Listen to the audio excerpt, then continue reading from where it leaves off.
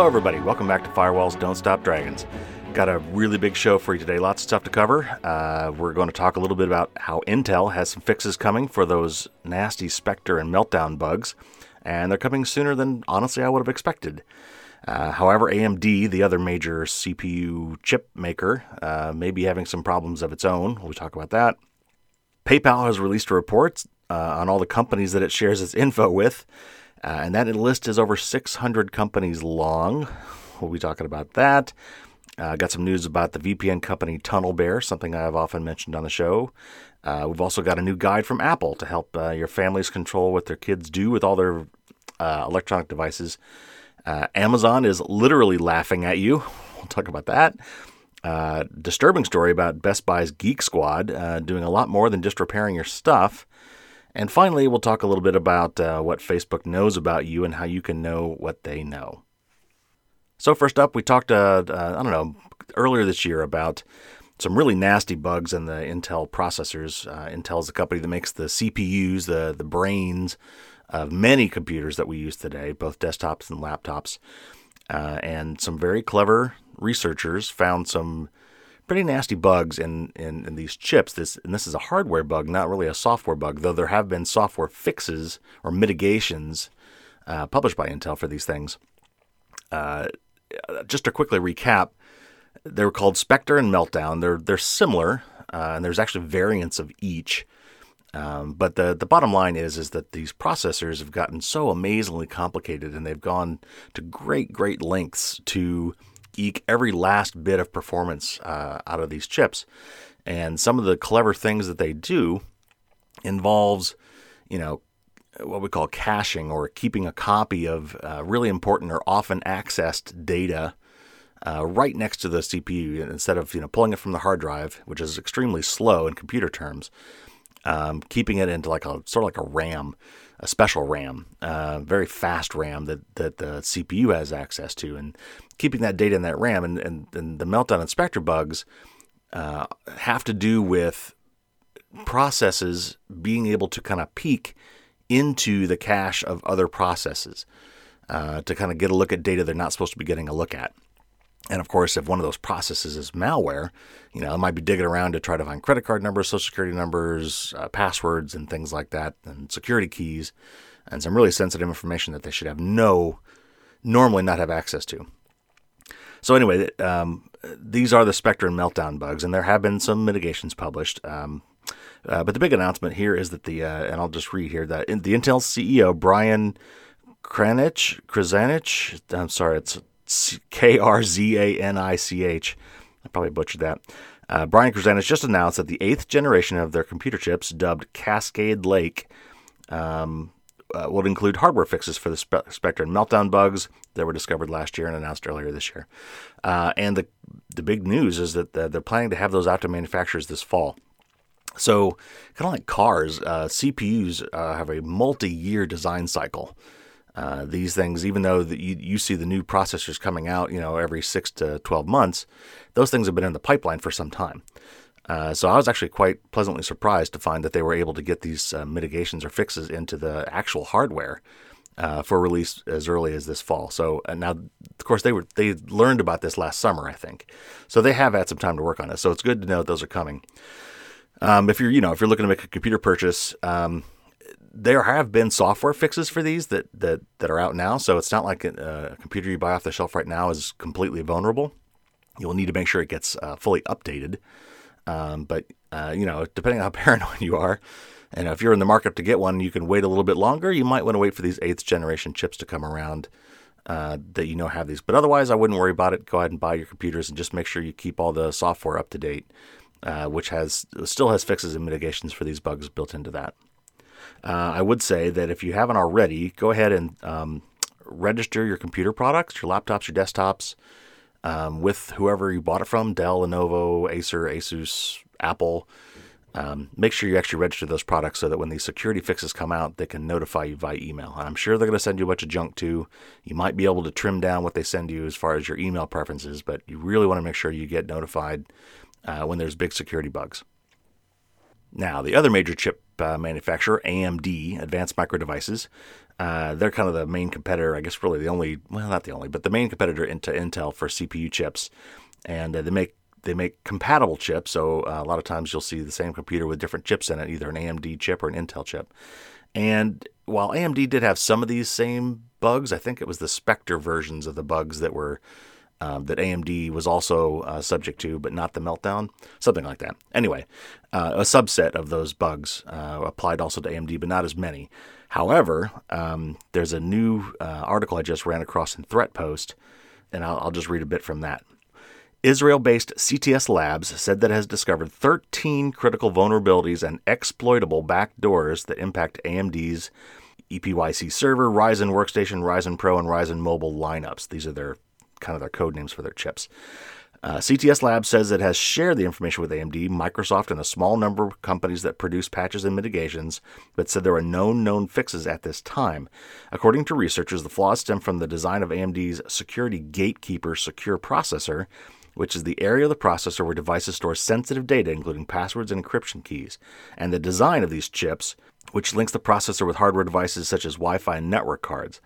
And a quote from the article is, "This integral part of most of AMD's products, including workstations and servers, is currently being shipped with multiple security vulnerabilities that could allow malicious actors to permanently install malicious code inside the secure processor itself." So it sounds bad, and it probably is. From everything I've read so far in this, these bugs are real. They actually, sometimes they find these bugs that are really just esoteric, and they're kind of, on paper they work, but in real life they're really hard to do. It sounds like they've actually got actual bugs working. They got proof of concept code that exploits these bugs. So anyway, expect to hear more about that in the future, and we'll see what AMD can do to fix these bugs through software. And it could be like Intel, where some of the real fixes for these may not come until they can produce the next generation of hardware. Next up, let's talk about PayPal. So as part of the new European Union or EU regulation coming out that's going to be enforced in May of this year called the General Data Protection Regulation, or GDPR, that's something we've talked about on the show before. Companies are going to basically be required to be a lot more transparent on what kind of data they collect, where and how they store that data, and with whom they share that data. And as part of this, in preparation for these regulations coming online, PayPal has released a report. And of course, if you're not familiar with PayPal, it's an online and mobile payment system, first made popular with eBay way back in the day. In fact, eBay bought them for some time and then spun them back off again. But it is an easy way for you to pay for these things that you're buying at these eBay auctions. Anyway, so they released their report, I guess as part of these regulations. It's something they had to publish, and this report has over 600 companies on it. So it's important to note that PayPal, being a payment system, of course, is going to, a lot of the, I look through this list of 600 companies, and a lot of the ones on here are things like banks, credit card agencies, fraud detection companies, customer service companies, and, operational services, like, companies that PayPal has to work with in order to provide its service. Of course, it's also the global list, so it's not just the United States. So this is every company they work with in every country around the planet. So there's bound to be a lot there. But there's also well over 100 quote-unquote partners and marketing companies that they share this information with as well. So it's a huge list, and it's not kind of an eye-opening thing to realize. You think of one company who has some of your data, and you think, okay, who might they be sharing that with? Oh, maybe a few people. Oh, a few other companies. Oh, no. It's huge, especially when you consider the global scale of some of these things. So for me, there's like three main takeaways from this. So first of all, if you haven't figured it out already, data is a massively profitable commodity, and it's being hoovered up like crazy, and it's spreading everywhere. The other thing to note is, even though the GDPR is for the European Union, it's actually going to help the rest of us. It's going to finally give some of us some more transparency into what these companies are doing, because they have to provide it for the EU, and that's going to be public.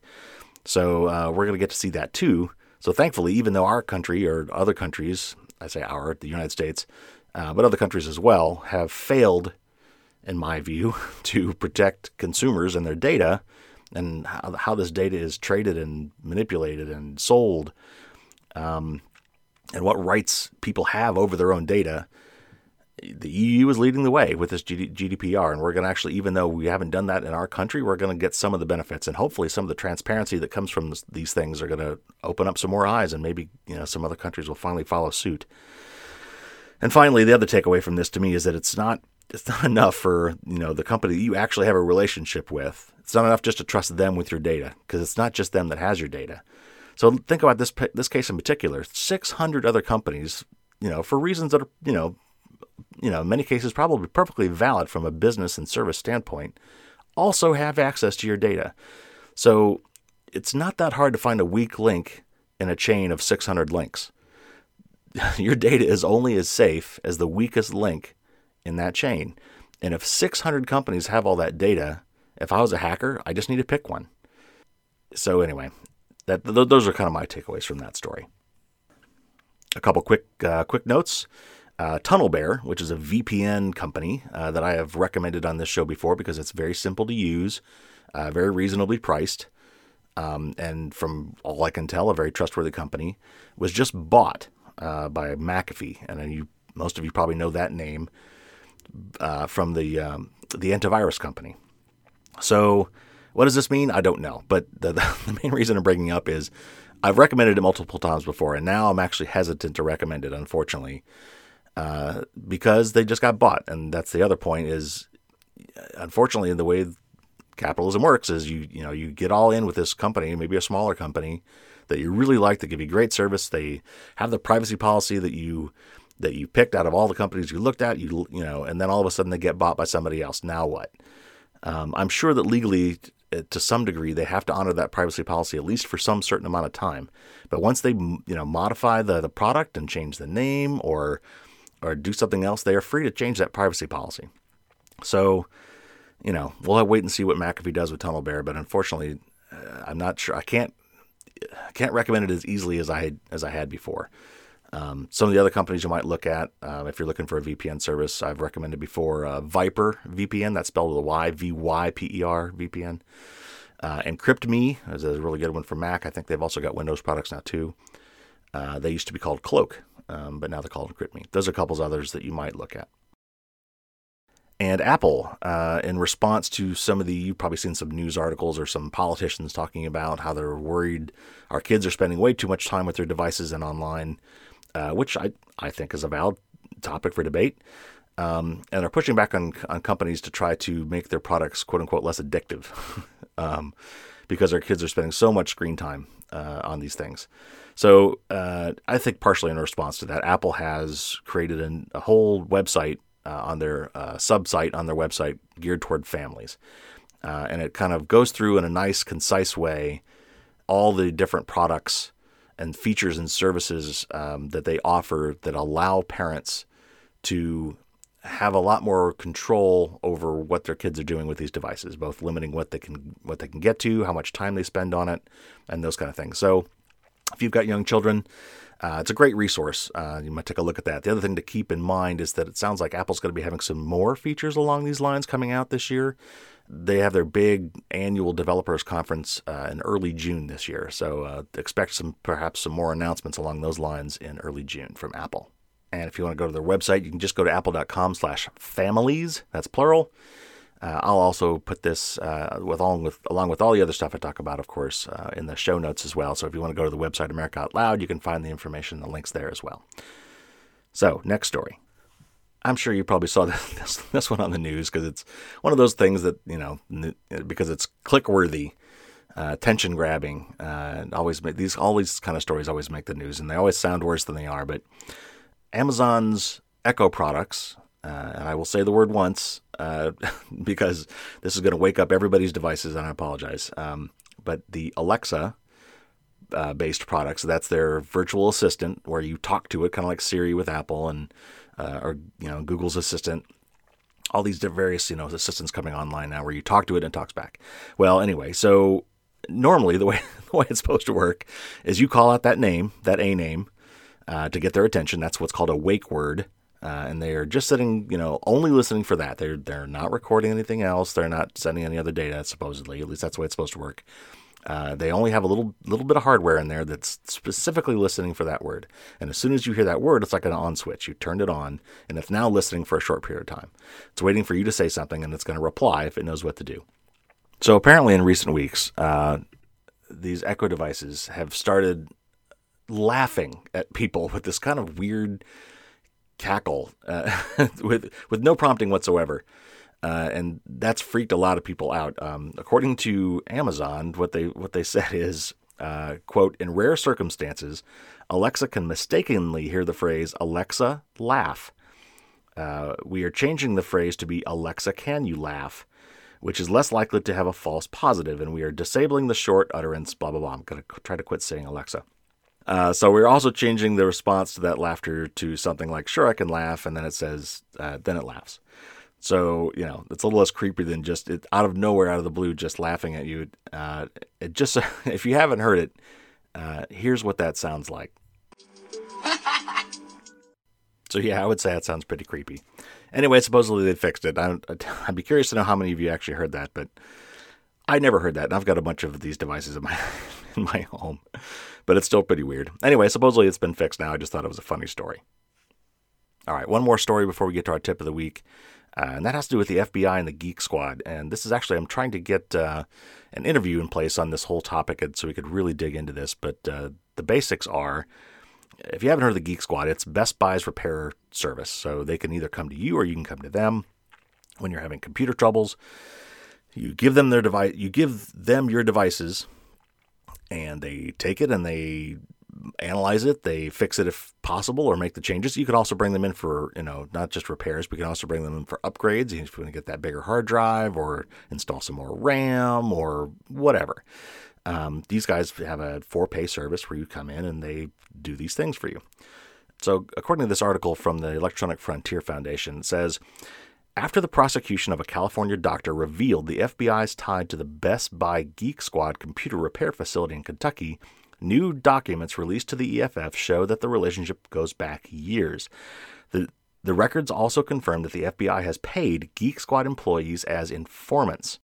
EFF filed a Freedom of Information Act lawsuit last year to learn more about how the FBI uses Geek Squad employees to flag illegal material when people pay Best Buy to repair their computers. The relationship potentially circumvents computer owners' Fourth Amendment rights.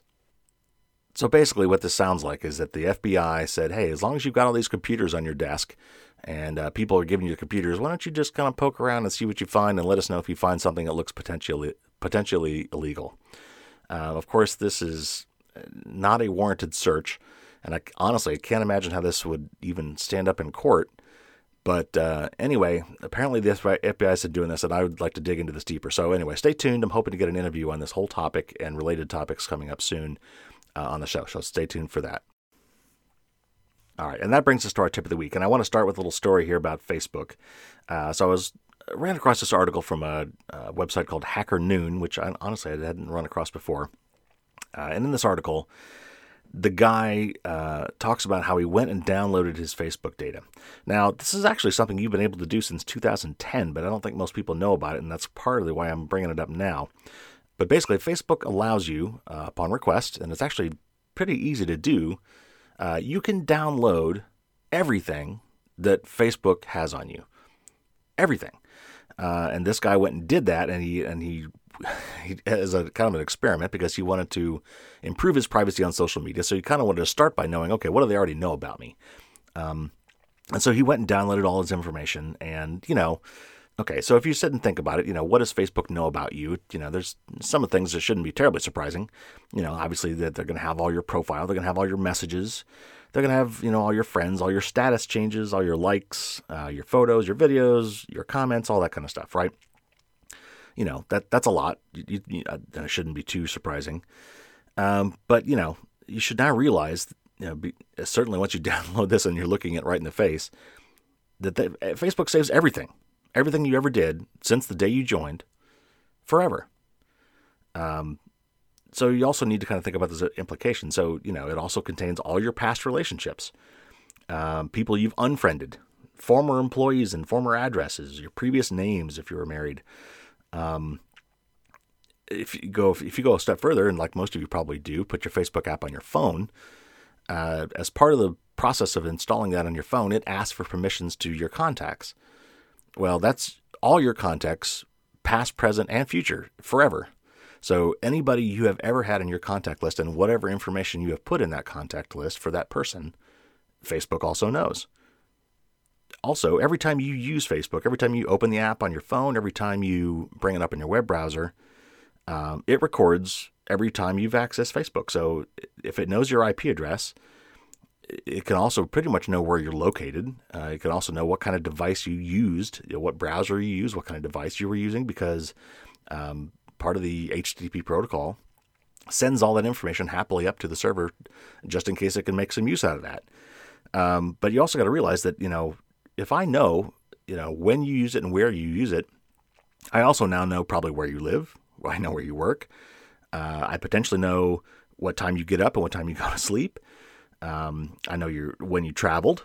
I know like who else you were with at the time you were doing it, because if you're sharing Wi-Fi somewhere, that you both would appear to have the same IP address.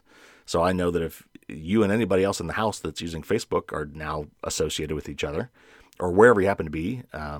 So there's a lot of information and inferences you can draw from this data, beyond even just the raw data, which by itself is kind of scary. The other thing to realize, though, is your photos. Whenever you upload a photo, coming with that photo in any modern device is a whole bunch of metadata. That is embedded with that photo. It remembers things like your f-stop and the light brightness and your, all these kind of camera things, but it also includes the camera make and model. And if you're using on a smartphone, it also includes your location, your GPS coordinates. And that information is uploaded right with the photo, and Facebook dutifully stores all that information as well. And we talked about this recently also, but every photo you're tagged in is one more photo that Facebook can use to recognize you. According to this article, Facebook allegedly said that its image recognition models could recognize human faces with 98% accuracy, and that it could identify a person in one picture out of 800 million pictures in less than 5 seconds. So Facebook knows who you are, they know what you look like, and they can find you in any picture. So the other thing this report supposedly shows, and I downloaded mine, and mine is very small because I don't use Facebook very much. I hate Facebook for these reasons, for these privacy reasons. And so I hardly ever use it. So my file is actually pretty small. And I've also dialed my privacy settings on Facebook way down. So I share as little as possible. So my file is pretty small. But this file will also show you all the advertisers that they've ever sent your information to and things like that. So my tip of the week is I challenge each and every one of you to go and download your Facebook data. It's very easy to do. And the hard part is going to be looking through it all, because it could be massive. I'll, of course, link to this in the show notes, but just very quickly, because it's so easy to do. Go into Facebook. If you're on the web page, I think it's the web page where you see this, but go to settings, and it's on the top right, there's a little triangle. And if you click that, you go to settings. On the app, I'm not as sure. But if you go to settings, there should be a link, a button right there, a link that says download a copy of your Facebook data, just under your general account settings. And when you click on that, it'll have a button that says Start My Archive. And it says that because it's going to take it a while to put all that stuff together. If you've been on Facebook a long time, it may take it quite a while. Hours, days, I don't know. Maybe depends on how much stuff you've uploaded. But it's going to take all of that data and put it in one big zip file. And then it's going to email you with a link to download that zip file. And if you're like most people and you've been uploading photos and videos and stuff for years, that could be over a gigabyte of information, even compressed. So be ready for that. But when they're done, they'll send you a link, and you kind of jump on that link, because I actually missed mine. I got my first link, and I didn't get to it quick enough, and it expired. So when you get that link, be ready to jump on it and go download your stuff. And then when you get that, you'll open up the zip file. You should just be able to double click it, and it'll uncompress into a folder. And inside that folder, there's an index.html file. Just double click that. It's a web page. And that web page will give you access to all the other files in a nice kind of a web browser-y, pretty way. Just start poking around in there and see what you see, and see if you're not appalled. If nothing else, you should just be aware that they have all this information on you. So anyway, that's my challenge. Go check that out. Just do yourself a favor and make sure that you're at least aware of what Facebook's got on you. By the way, you can do this with Twitter and Google as well. And I'll put links to those on my on the website for this, on the page for this podcast. So if you go to the show notes, you can click the links there and it'll show you how to get the same kind of an archive download for both Google and Twitter. And that's going to wrap up our show this week. Thanks again for tuning in. We had a lot of great info to cover today. And as always, things are moving and shaking out there. So I will be bringing you all the things that I think are most important and try to distill it down to the stuff that actually matters and that you can do something about. As always, you can get a copy of the book from Amazon.com. That's Firewalls Don't Stop Dragons. You can find links to that on my website, firewallsdon'tstopdragons.com. If you're really enjoying this content, please share it with other people. Make sure you spread the word. The more people that get this info, the better. Just like inoculations, the more people that are inoculated, the better we all are, even if not everybody is inoculated. These viruses and this malware spreads because people are unprotected. And the more people that are protected, the harder it is for these things to spread. And knowledge is power. So the more people that understand the stuff, the safer we will all be. So please spread the word. If you're liking this stuff, tell people about the newsletter, about the blog. Tell them about the podcast. Tell them about the book. Just help me get out there and spread the word. And if you really are down with what I'm doing, I'd love to get your support on patreon.com. That's patreon.com. You could be a true patron of the show and help support my efforts to get this word out. I would very much appreciate that. And that's going to wrap it up. So tune in again next week for another edition. And as always, don't get caught with your drawbridge down. Take care, everybody.